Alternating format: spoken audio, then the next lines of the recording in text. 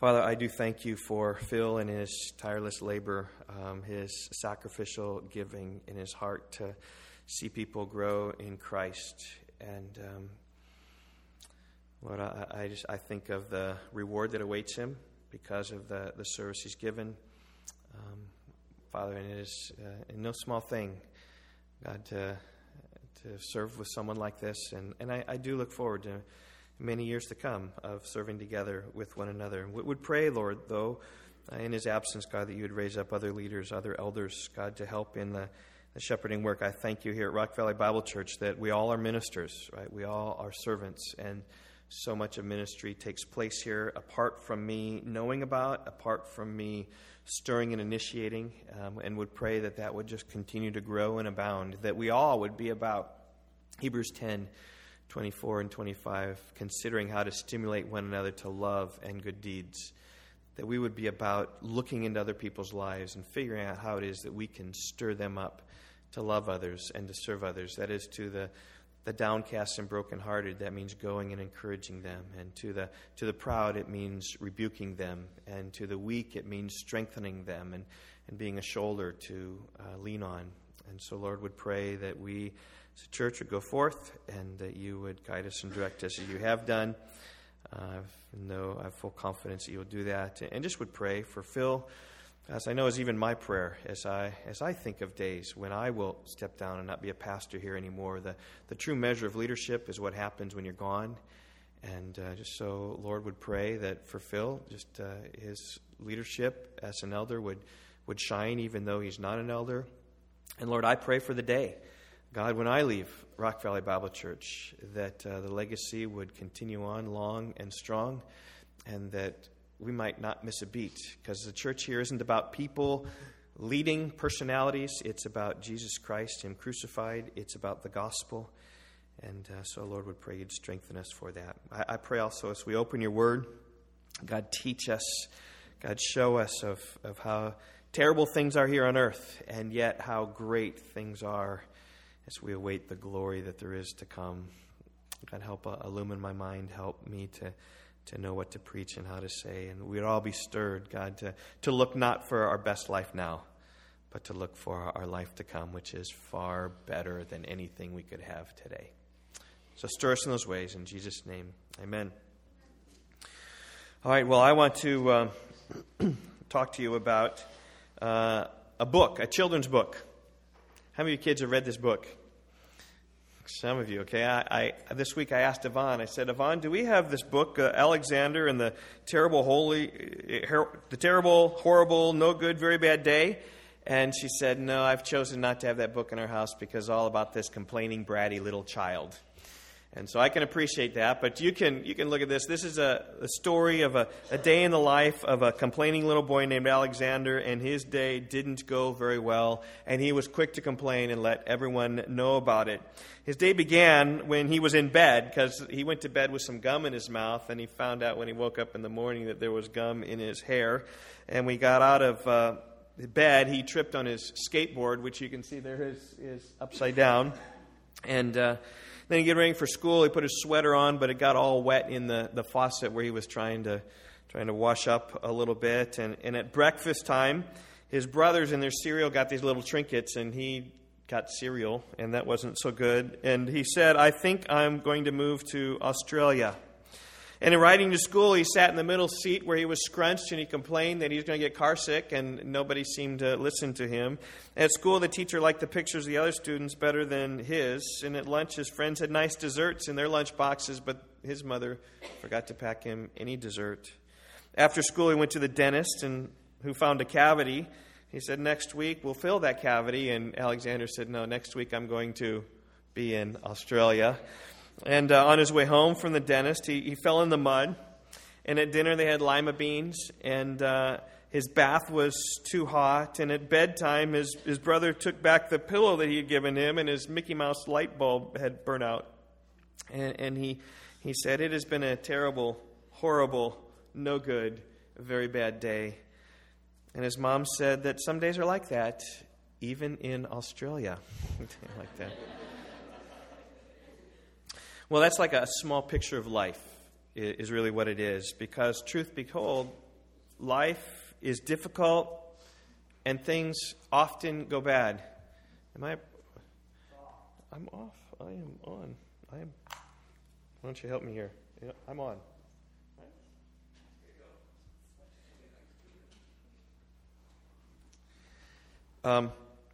Small picture of life, because life is difficult and things go bad. As Job said, right, man who's born of a woman is few of days and full of trouble. And it's really because we live in a fallen world that's been tainted by sin. Our days are few and full of trouble. Now, the good news is this, that we have better things to look forward to as believers in Jesus Christ, right? We can expect to live in the New Jerusalem forever that Brian read for us. I mean, I love how I didn't talk to Brian about reading Revelation 21, but that's what the text is talking about. It's talking about the glory that is to come, where there's no more tears and no more death and no more sorrow and no more pain. Where the gates of the cities are made of pearl. The gates of the city made of pearls, and the streets are made of pure gold. The glory of the Lamb shines throughout the whole city. And that's what we have to look forward to. But that's the future. That's the glory someday. But today, right, we know grumbling, we know groaning, right? We know trouble and sorrow and hardship and death today. Today is filled with disappointment and struggle and aches and pains and regret and grief and frustration and toil and distress, anxiety, worry, misery. And I just say, the older you get, the more you know of those things. Is it true? Older ones among us? The older you get, the more you know of the pains and trials and sorrows and difficulties of life. See, it's only in the future that we will know this glory about which Paul is speaking. It's not for now, it's for later. My message this morning is entitled, let's see, we got it here, is entitled From Groaning to Glory. From Romans 8. If you haven't opened your Bibles, Romans 8, 18 through 25. If you want to open your Bibles there, I encourage you to do that. If you didn't bring a Bible, the Pew Bible in front of you, 944 is where it is. I want to read our text. In fact, it's right there on the screen. I'll just read it for you. You can look up there. You can read in your Bible. He says, I consider that the sufferings of this present time are not worth comparing with the glory that is to be revealed to us. For the creation waits with eager longing for the revealing of the sons of God. For the creation was subjected to futility, not willingly, but because of him who subjected it, in hope that the creation itself will be set free from its bondage to corruption and obtain the freedom of the glory of the children of God. For we know that the whole creation has been groaning together in the pains of childbirth until now. And not only the creation, but we ourselves are the firstfruits of the Spirit, groan inwardly, as we wait eagerly for the adoption as sons, the redemption of our bodies. For in this we hope. For in this hope we are saved. Now hope that is seen is not hope. For who hopes for what he sees? But if we hope for what we do not see, we wait for it with patience. And I trust you can see my message, right? From groaning to glory. This text is filled with groaning words. I mean, right there in verse 18, we see Paul talking about suffering. That's a groaning word. And in verse 20, and he speaks about futility. That's a desperate sort of word. And in verse 21, he's speaking about bondage. And groaning comes up there both in 22 and in 23. And we see glory mentioned both in verse 18 and in verse 21. And that's why I've entitled my message From Groaning to Glory, because that's what Paul is talking about in this text. These two concepts, right? The struggle today, but the glory that is to come. And he begins, first of all, to compare these two. He puts groaning and glory like right next to each other. It's almost as if on a scale. He says, well, let's compare these things. And one of the things he says in verse 18 is, I consider that the sufferings of this present time are not worth comparing with the glory that is to be revealed to us. He says, right, if you put these things on a scale, the scale's just going to go kunk. Right? The sufferings here are so light and trivial, they're just going to go whoop, and the glory here is just going to come down heavy and strong. He says they're not even worth comparing. You might not even put them on the scale because you might break the scale, is what he says. It's like comparing LeBron James to a first grader who can't even get the ball to the rim. It's like comparing Mount Everest to a sledding hill in Rockford. It's like comparing the Taj Mahal to a sandcastle built on the beach. It's like comparing the Grand Canyon to a roadside ditch. There's really nothing. There is no comparison. They're in different leagues. But I want you to think about what Paul is saying here. He's not dissing suffering. He's not saying that suffering doesn't exist. He says that suffering does exist. And he says even in chapter 8, verse 17, that we will be fellow heirs with Christ, provided we suffer with Him in order that we also be glorified with Him. He's talking there about a cost. He's talking there about a difficulty and hardship. And I just say suffering in this world is great. Paul would not deny this. And I hardly need to remind you of the magnitude of this. I mean, big news stories this past week, couple weeks, Las Vegas. 58 people killed, 489 injured in an evil act of random violence. We're seeing big news stories like influential film producer who's been outed as a sexual predator. More than 30 women have come forward detailing of the ways in which they were victims of his deviant behavior. And this is just like what Hollywood is, right? I mean, this is one person exposed, but this is what it is. You want to get around, you got to sleep around is kind of what the deal is. And there's just suffering because of that. Or general stories of suffering. The thousands dying every year from heroin overdose in our country alone. The tens of thousands in our country alone murdered every year. The hundreds of thousands of abortions taking place in our land. And that harms the baby, and that harms the mother in untold ways that we know not of. There are global stories of suffering. The war in Afghanistan, tens of thousands of civilian casualties. The civil war in Syria claimed more than 300,000 people so far.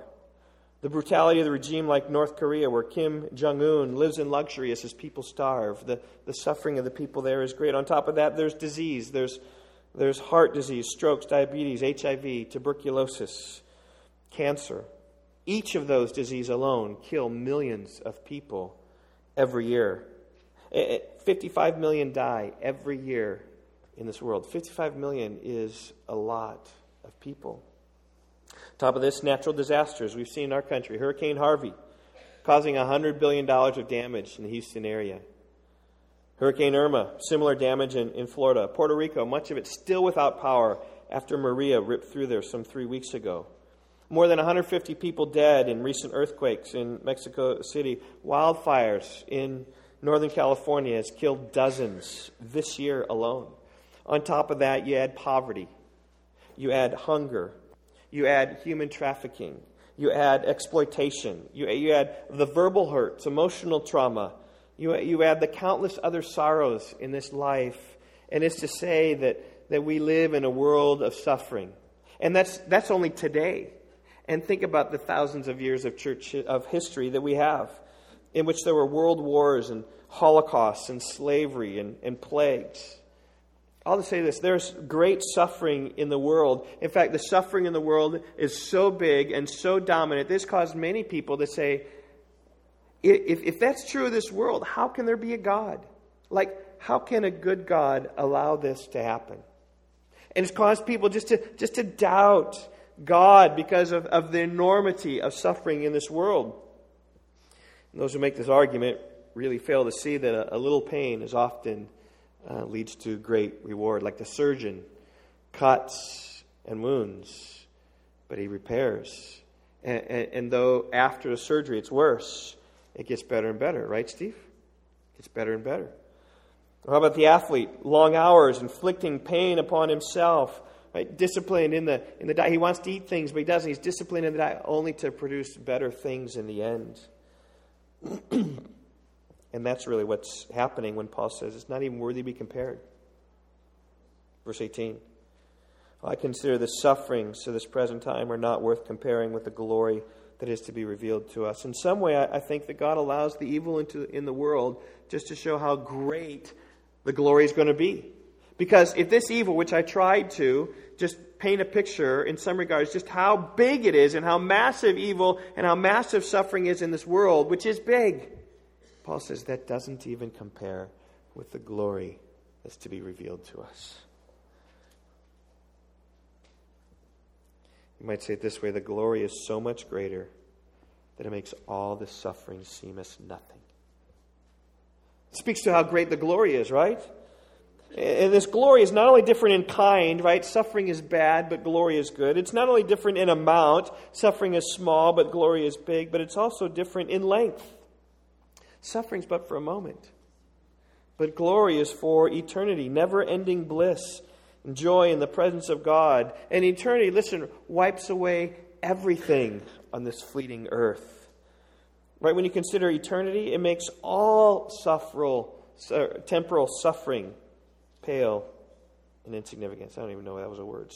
Temporal suffering. Just makes it all pale. Like when you go out for thousands and thousands of years, when we've been there 10,000 years, bright shining as the sun, we've no less days to sing His praise than when we've first begun. And 70 years of hardship and toil will seem but nothing 1,000,000 years out. But notice, though, this glory isn't for everyone. Look closely at the end of verse 18. I consider the sufferings of this present time are not worth comparing with the glory that is to be revealed to us. So his last words, right? Revealed to us. Paul's saying us. That includes him. That includes the one who he's writing. And he's writing to your church. He's writing to those who are professing a faith in Christ. He's talking about Christians. That the sufferings of the present time are not worth comparing the glory that's to be revealed to Christians, to those who have placed their faith in Christ. Because not everyone will experience His glory. If you're not part of the us, you're not going to experience His glory. Because those apart from Christ will perish. There is this divide that Paul is putting in here by using this word to us, that we get the glory. See, there's this us side and there's this them side. And which side are you on? Are you on the us side? Are you going to taste and see this glory? Are you on the them side? And the us side is simply this: the ones who have said, Christ, I'm no good unto myself. I have nothing. I'm sinful. I'm broken. And I come to you by your grace. I just need forgiveness. And the them side is the side that says, I don't need God. I can live my life just fine the way I'm doing. And those people will face what the rich man faced in the story and what Jesus told. He illustrates this division. Luke 16. Two people. There's a rich man, clothed in purple, fine linen, feasted sumptuously every day. And there's a poor man named Lazarus, who lay at his gate covered with sores. Dogs licked his sores.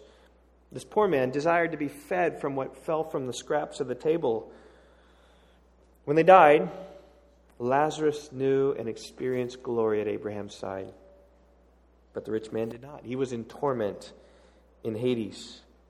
Torment so badly, he cried out, Luke 16:24, Father Abraham, have mercy on me and send Lazarus to tip the end of his finger in water and cool my tongue, for I am in anguish in this flame. Abraham says, not possible. There's this chasm between us that you can't cross. And that's the difference between being an us and being a them. And the glory is revealed to us who've come to Christ.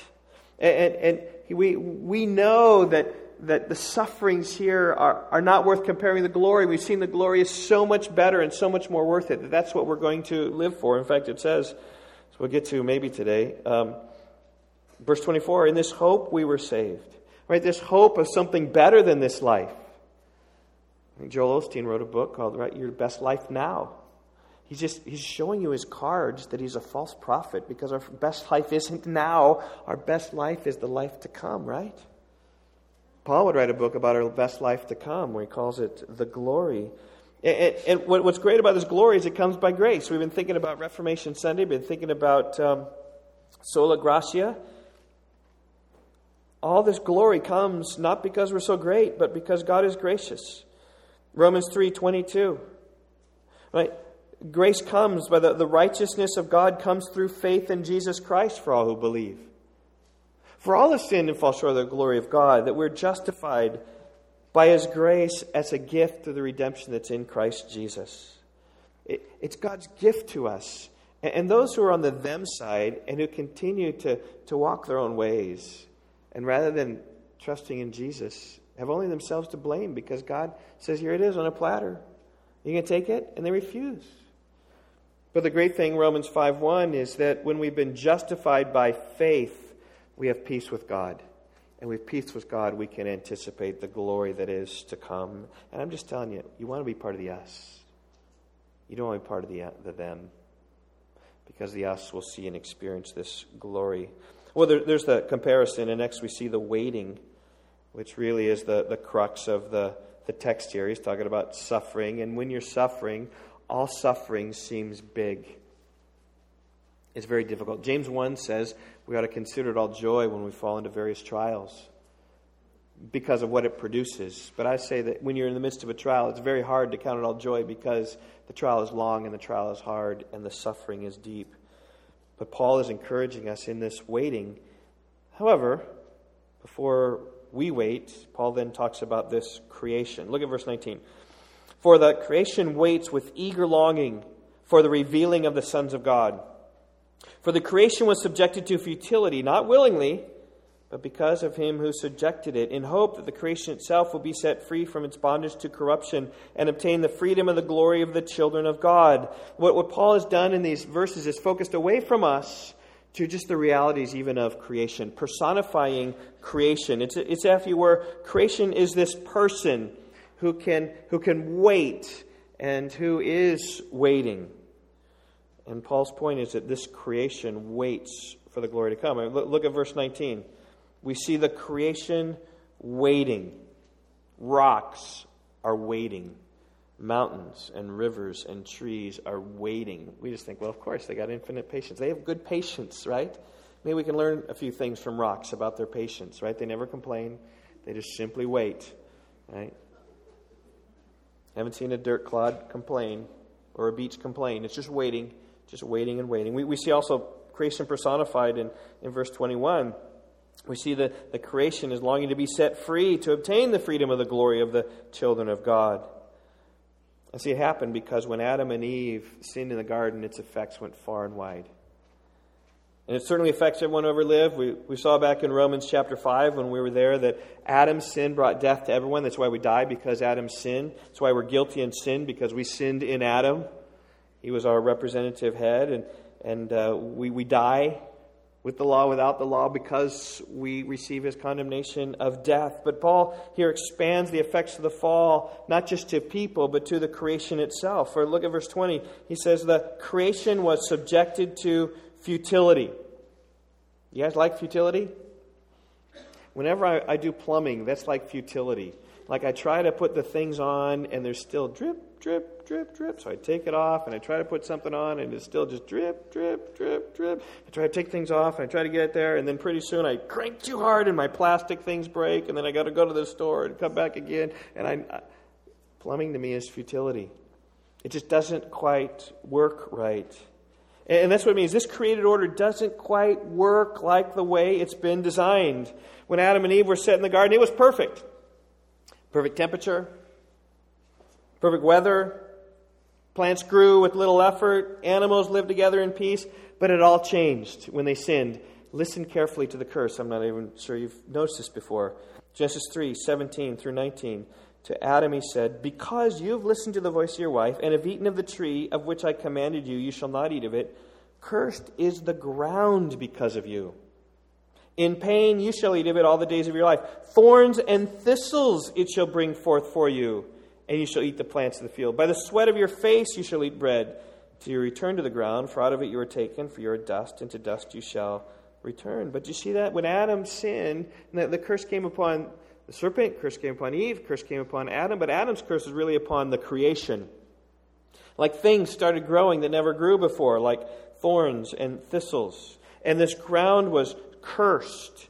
I think that's what Paul's talking about when he talks about being subjected to futility. It stopped functioning the way that it was intended to. And it wasn't creation's fault. Look at verse 20. For the creation was subjected to futility, not willingly, but because of him who subjected it, Right? It wasn't creation who sinned. Right? It was Adam who sinned, but creation has felt the repercussions of it. Just like we weren't. Adam sinned, but we feel the repercussions of it. All right? And just like creation does as well. And so you see here, but verse 20, the big question is, who subjected the world to futility? Was it Adam who sinned? Some say that. Some say it was the devil, right, who fell first. But it can only be God. The New American Standard capitalizes there because of God, because of Him, capital H, who subjected it. That is because God is the one who cursed creation. See, God is the one who subjected the earth to our fallen state. And God is the only one who can fulfill the hope of verse 21. This is God's hope, right? Because of Him, because of God who subjected the earth to this futility, in hope, because God knew that the creation itself will be set free from its bondage to corruption and obtain the freedom of the glory of the children of God. That's God's plan for the world.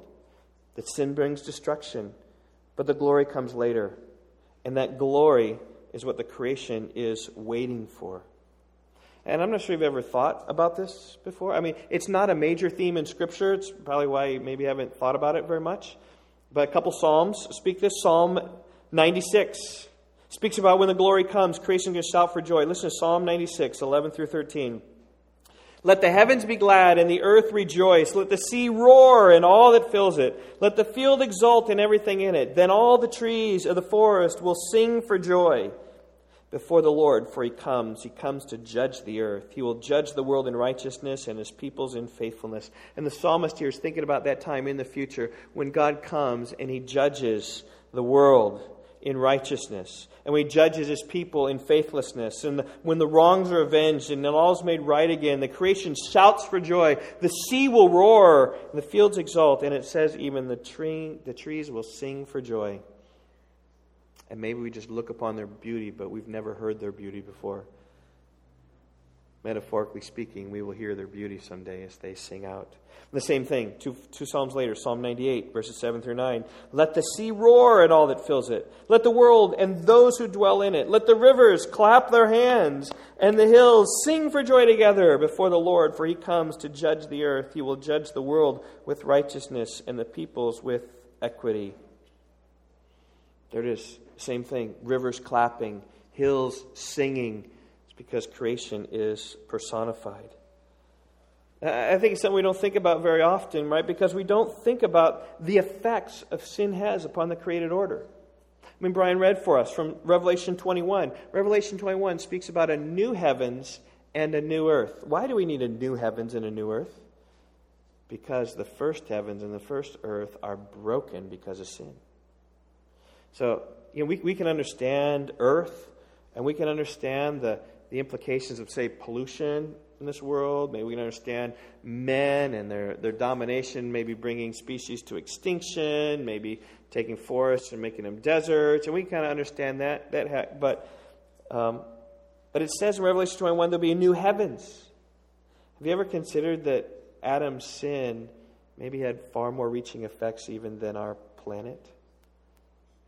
Maybe it affected Mars and maybe affected the moon, right? Because we've already littered the moon, right? And we're littering Mars with a couple spaceships, and we just blew something into Saturn just recently, right? But even someplace we've never been, right? Alpha Centauri, the closest star.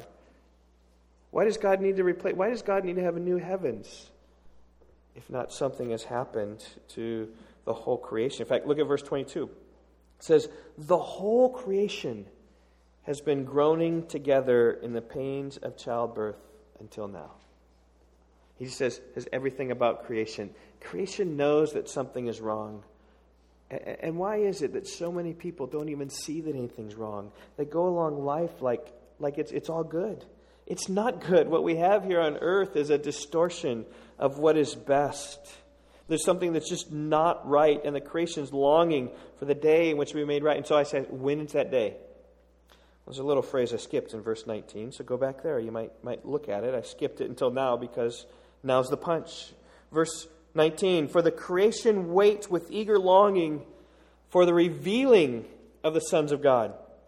In other words, right, they're waiting for this time in which the sons of God are revealed. They are shown to be true, right? When God reveals exactly who His children are, right? When God separates the us from the them, when God separates the sheep from the goats, when He condemns to hell those who have failed to believe, and when He brings into His glory those who are His friends and who's followed Him. Maybe you remember the story, the parable of the wheat and the tares that Jesus tells. He tells a story in Matthew 13 about this field, and the farmer planted this field, but while he was sleeping, his enemy came in and sowed weeds among the wheat and went away. And all was fine until the plants began to sprout, and his servants then noticed a problem. They noticed that there was weeds growing up amidst the plants, and they came to the master and said, "Master, did you not sow good seed in your field? Why then are there weeds?" He said to them, "An enemy has done this." So the servant said, "Then do you want us to go and gather them?" He said, No, lest in gathering the weeds you uproot the wheat along with them. Let both grow together until the harvest. And at the harvest time I will tell the reapers, gather the weeds first, bind them in bundles to be burned, but gather the wheat and put it into my barn. And then Jesus interprets the parable like this. The one who sows the good seed is the Son of Man. The field is the world.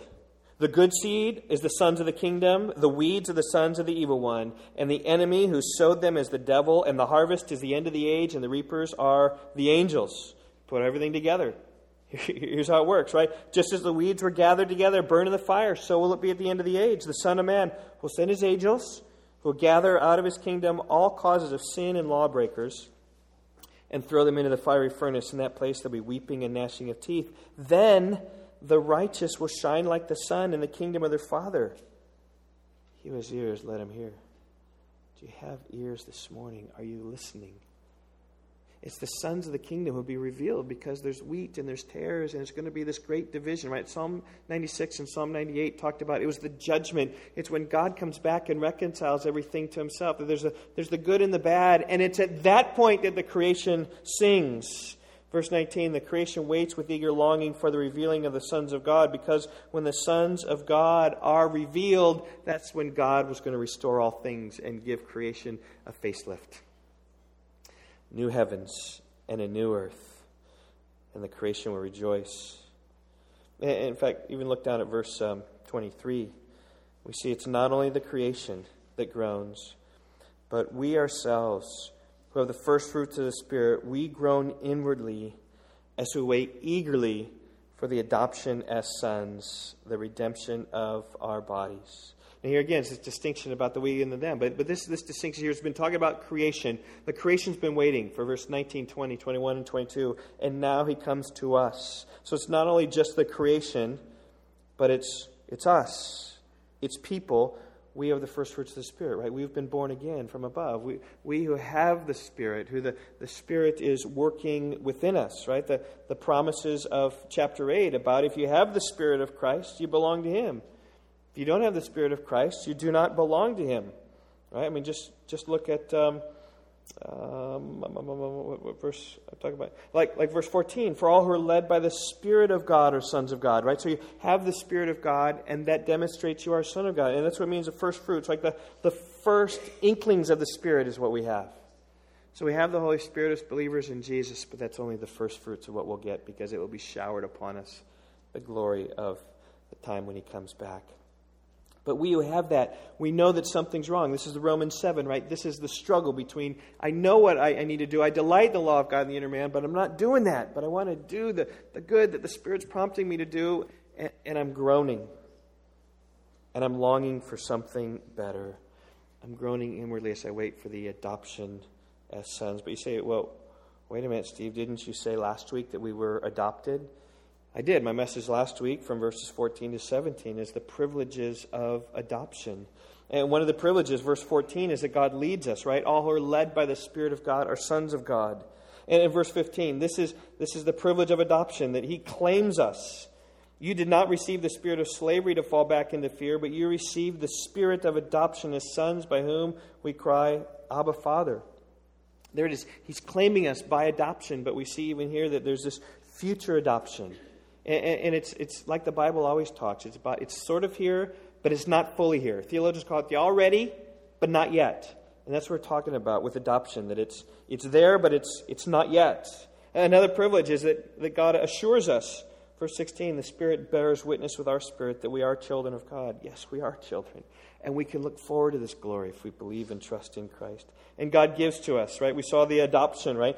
It said if we are children, then we are heirs, heirs of God and fellow heirs with Christ, provided we suffer with Him in order that we also may be glorified with Him. And that's what we're talking about, the adoption as sons, right? When we fully embrace. And I ran across this video this week. It's very interesting in our home. Oftentimes, after I preach, my kids are like, "Oh, Dad, you should have said this." I was like, "Oh man, you should have told me that like on Friday, and I would have said that, and that would have been like perfect." Like a couple weeks ago, I'll share it now. Okay, a couple weeks ago, I was talking about the people being killed by their pet bear, right? And I had another illustration, right? Do you remember? The snake, right? And we thought, like, that's a dumb way to die. And, my kids are singing. There's this app on their phone. Dumb ways to die. So many dumb ways. You guys know what I'm talking about? Some of you are young. Yeah. Some of the younger generation is.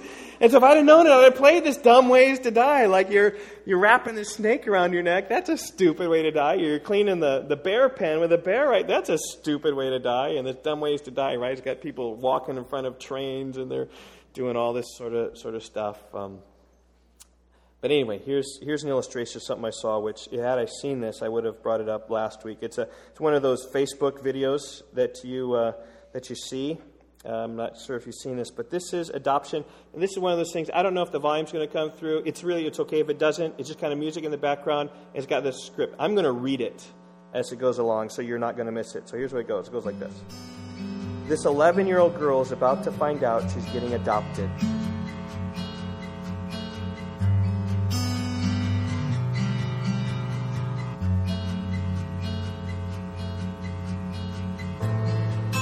Tanya Butterfield was at school when the school's office manager found out the good news from Tana's soon-to-be forever mom, Jennifer Fisher. Soon-to-be forever mom. She asked if I would be sure to tell her sweet girl that when she came by my desk for a daily visit, she knew that she'd want to know right away because she'd been so worried, said the office manager. Fisher and her husband are adopting Tana after 2 years of fostering.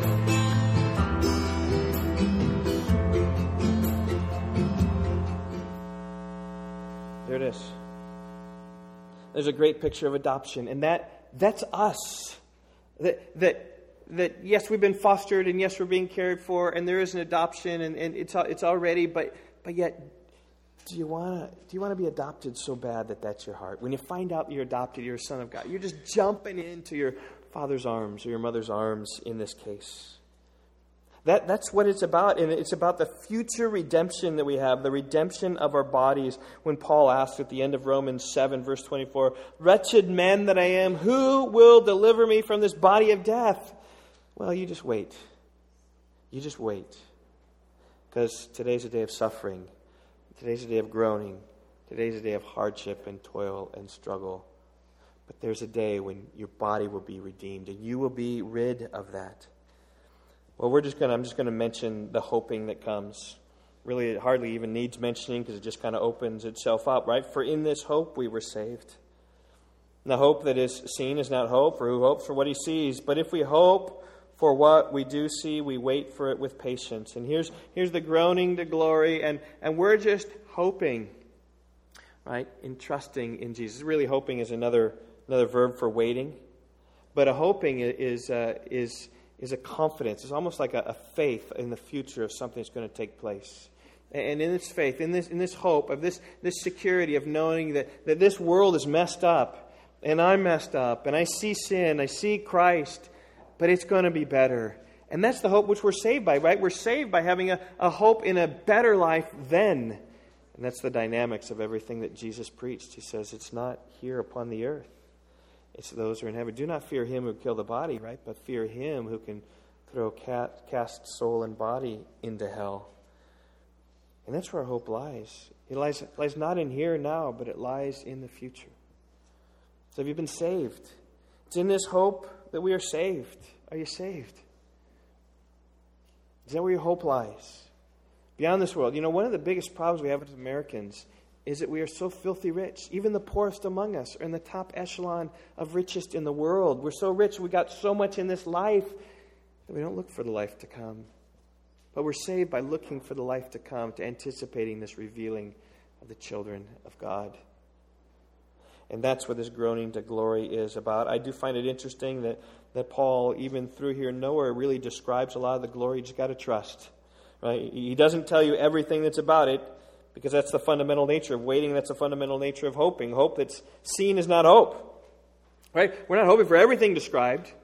We just have a couple chapters in Revelation 21, 22, some passages in Isaiah, right? Some other things about the glory. But it's going to be good. It's not going to disappoint if you believe and trust and hope there.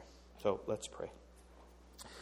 Father, thank you for this text. I would pray you would help us to live life appropriately here upon earth, that we would be realizing the groaning that we have.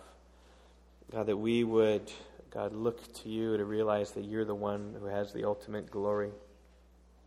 Stir in our hearts, God, afresh, that we might search after you and seek you. God, I thank you that you are easily found by those who seek you with all their heart. That's right here in the Scriptures, right about Christ, what he has done for us on our behalf on the cross. God, and I do pray, God, that we might even look back today, look back 10,000 years from now on today, and think about that message about glory and how much better it is now that we've been in glory for 10,000 years and we have more than 10,000 look to come. So God, help us in these things. Be our grace. God, open eyes. May we realize even this month about the great Reformation. Now it's all about your grace. It's all about how much you have done for us. We pray in Jesus' name.